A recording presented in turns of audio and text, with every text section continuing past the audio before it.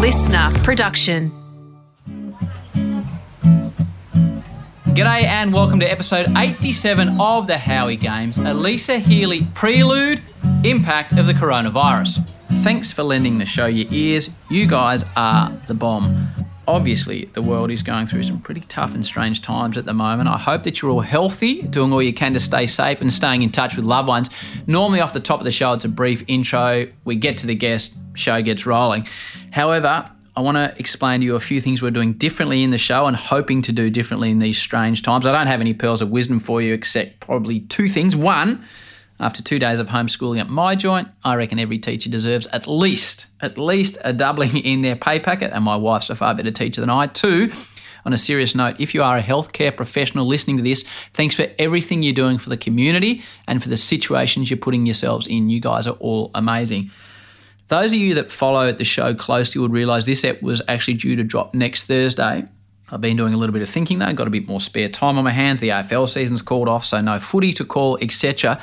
Life is a little bit more isolating than usual, so I thought maybe it would give the odd person a little bit of extra sunshine in their day if we could roll out episodes more frequently. So that's what I'm trying to do over the next period with the help of the guru Darcy Thompson, who is making podcasting possible from separate locations. That is me at home, the guest at their place. I don't know how we're going to go with this grand plan, but we will do our best to drop episodes more frequently. So from your point of view, please hit subscribe on your player. It's free. It doesn't cost anything. Hit subscribe. It means you will not miss an episode if it comes out on a day other than Thursday, which is what we're aiming to do. By the way, you guys can help because every athlete on the planet, be fair to say, has got some spare time at the moment. So if you know a person, an athlete that you reckon would be good on the show, why don't you ask them to hit me up on MarkHoward03 on socials and we will get recording. If you got Tiger Woods' number, David Beckham, that'd be handy. Seriously though, you guys can help. So please, if you think of someone that would be good, hit them up and ask them to come on the show. Now, as we are recording remotely, the audio will sound a little bit differently, but we're doing all we can to make it sound schmicko. The other main change is the show is now divided into 3 parts. The first part, what you're currently listening to, is episode 86, Alyssa Healy, Prelude, the Impact of Corona. The preludes will be brief, but we will discuss with the guest, because the turnaround is so tight, so the information is a lot more updated. We'll discuss with the guest how they're dealing with life in this corona-affected world and what it means to them. The next 2 parts, the usual part A and B, will be the athlete's story as per every usual episode. So here is 5-time Cricket World Cup winner Alyssa Healy talking about the impact the coronavirus has had on her world. We were going to do this in person. We are living in a very, very weird world. It's Monday at the moment on the 23rd of March, so things are changing really, really quickly. How are you feeling about current life at the moment? I don't need a political statement. I'm just in Alyssa Healy's life. How are you going? I'm lost. I actually don't know what to do with myself. I obviously originally thought, well, okay, that means more time for golf and more time to spend with the dogs, and all the golf clubs are shutting as well, so I'm a lost little puppy dog. I don't quite know what I'm going to do with myself now that we're in almost lockdown. Can't go down to the cafe and get a coffee. I think everyone's sort of doing what they can today. Today seems to be the last day of what's normal life. So it's a bizarre world we're in at the moment, and I think for the foreseeable future, I don't know when I'm picking up a cricket bat again, which is quite bizarre in my life. Yeah, it's so strange, and we'll get to the change of routine for you in a moment. But if you could just tell me, Cricket New South Wales, Cricket Australia, what are the messages they're giving you at the moment, Alyssa? Well, nothing overly dramatic. It's more, obviously, cancel your travel plans. They're looking at playing overseas and looking at all the NOCs that all the players have signed to sort of decide whether it should happen or not. And obviously the English summer, a lot of us were going over to play the 100, and that's been sort of delayed the start of that season. So that's still up in the air as to whether that's going ahead or not. So it's just a little bit of unknown at the moment. I think health-wise, they're fine with everything that we're doing. We're obviously quite young and fit. They're not too concerned about the virus for us, but it's just being sensible for others in the community that might be more heavily affected by the virus, and making sure we're doing the right things personally so that we're not affecting others. But yeah, it's just a bizarre time at the moment, and I guess the unknown of it all is sort of frustrating everyone a bit more. Yeah, it's so strange, and I'm flat because we'd normally be in the same room, but you're in Sydney and I'm in Melbourne in this current world, so I don't get the delight of your pleasure one-on-one, but I can see you in the Skype world. I guess a lot of that's going on. I haven't done any of these interviews Midge. Can I call you Midge? Everyone calls you Midge. You can call me Midge, yeah. I'll call you Midge. Who gave you the nickname Midge? My dad when I was a baby, and it's stuck in the sporting world simply because when I was playing under 10 soccer, there was me, Alyssa, and then there was an Alicia and Alex and someone else with a starting AL, and the coach was pulling his hair out and said, is there something else I can call her? And Dad said Midge, and stuck from there on in. No one pronounces my name right anyway, so Midge is fine. But it is Alyssa, yeah? Alyssa, yep. Alyssa, but you do get a lot of Alyssa, don't you? A lot of that, yep. Yeah, well, I'm going to stick with Midge. So as I said, I haven't asked these questions before, but what's your mental state? Are you not phased but doing what you're meant to do? Are you edgy? Are you nervous? Are you scared? Is it terrifying you? Like, where do you sit on the scale? Because I'm trying to figure out myself where I sit on that scale at the moment. I'm probably fairly nonchalant about the whole business. I was sort of happy for the break and happy to just shut down for a couple of weeks. So it's been a massive sort of 2.5 years for our playing group. So for me personally, it was a nice break. But I guess the unknown of the short term ahead of us is probably a little bit nerve wracking. But at the same time, I'm sure it'll sort itself out if everyone just does the right thing, and we'll get back to normal life pretty shortly. Because you're meant to be in South Africa playing cricket at the moment, which, like, straight after the World Cup final, let's be frank, it's probably the last place you want to get on a plane and go and play more cricket, Midge. But now looking back, you're probably happy in respect to be there and playing some cricket. It would have been nice. We'd never toured there before either, so, our playing group hasn't. So it would have been nice to go there and experience that. But I can see Dane, Van Niekerk and Marizanne Kapp posting pictures of them being on a beach somewhere, so I'm pretty sure they're happy that we're not playing. But yeah, look, it would have been a tough ask for the group, especially coming down off the massive high that was the World Cup final. But look, the break's going to be really good for us. It's just more that now we've got sort of 10 to 12 weeks before we come back together, and what sort of condition are we going to be in? Obviously, everyone's going to do the right thing to the best of their ability, but it does make being an elite athlete a little bit challenging. Can you bat anywhere?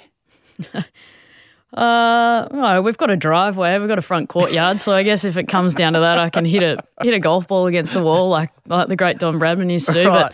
But look, it doesn't bother me they're not picking up a bat. I think that won't sort of lose itself over that time, but it's more that for me, I'm so unmotivated when it comes to fitness. So for me, I'm worried about sitting on the couch drinking too many Coronas.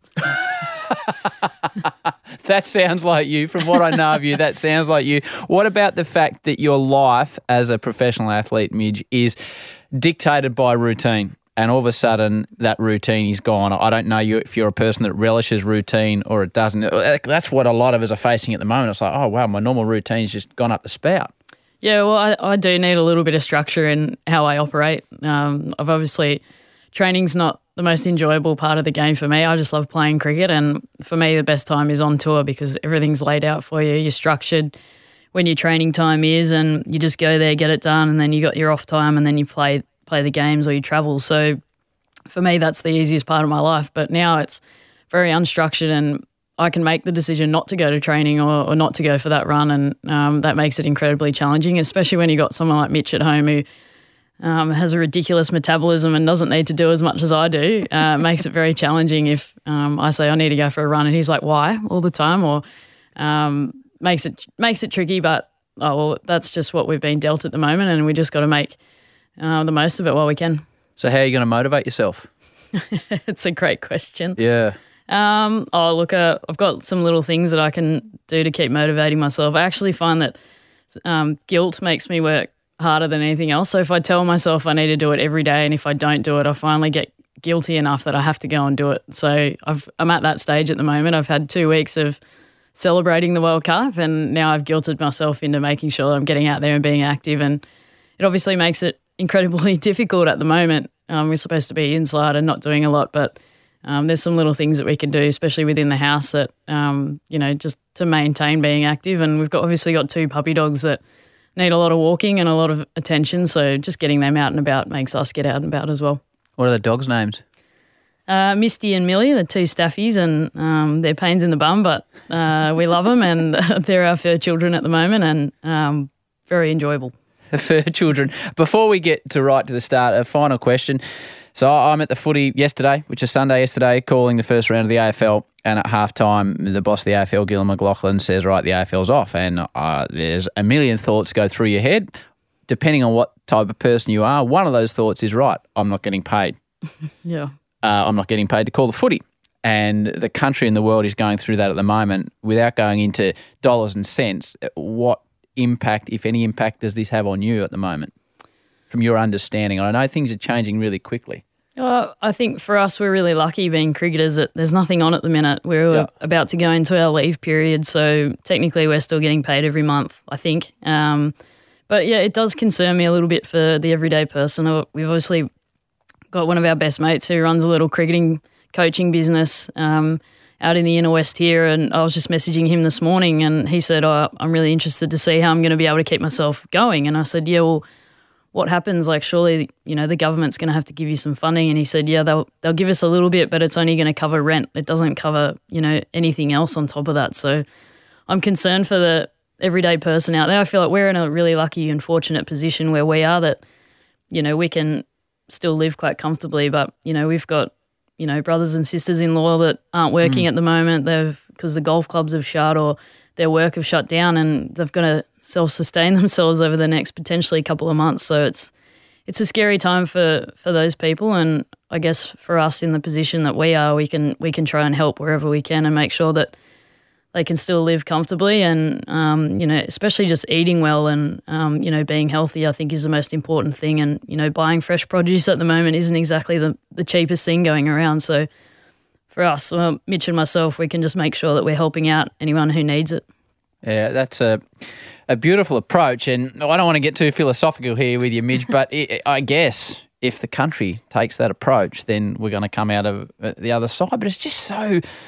I didn't even really mean to talk about this with you, but it's just so forefront in your mind. It's just, if you look back 2 weeks to what's happened in 2 weeks to what's going to happen in the next 2 weeks, it's just like nothing any of us have ever experienced before. So there's just no answers, is there? There's not an answer to any question you have at the moment. No, not one bit. I suppose the most pleasing thing is that we actually went to Woolies yesterday once we heard that, Gladys Berejiklian was potentially going to put Sydney or New South Wales into lockdown, and we ducked into Woolies to make sure we could get some stuff, and that was the most calm that it's been. There was lots of produce available, enough meat for people. There was some pasta available, which is unheard of, and everything was sort of there, and that was the most, calm it had been since we'd been previous, where there were people everywhere and people snatching things, and I guess the communities are starting to deal with it, and have probably learned that, if we all look out for one another, there's enough for everybody, and hopefully everyone's getting that message. And if we just remain calm, remain sensible in what we're doing, then, everyone will come out of this completely fine and we can move on. You've played in elite environments, and you've been a leader of some elite sporting teams, and you will have played under and worked with some absolute top shelf leaders. Leadership now, Midge, is, I guess, the key to what we need. What do you reckon makes a good leader? And I don't mean steering the country out of this problem. I just mean in general, there's an opportunity for people to lead. What, from your experience, makes a good leader?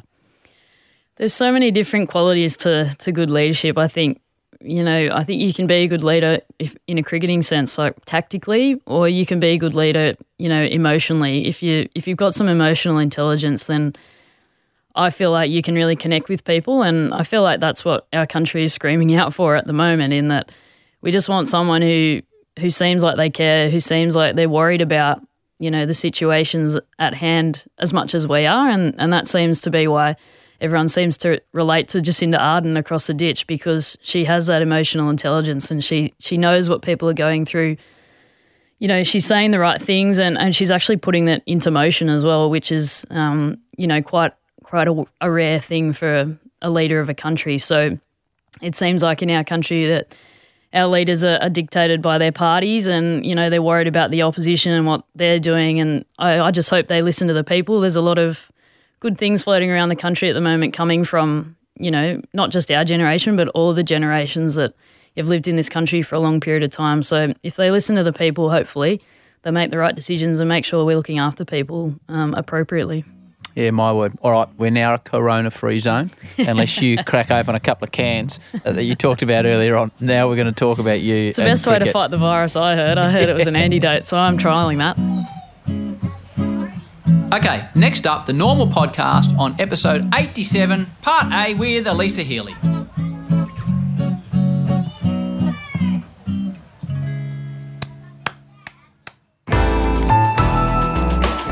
Listener.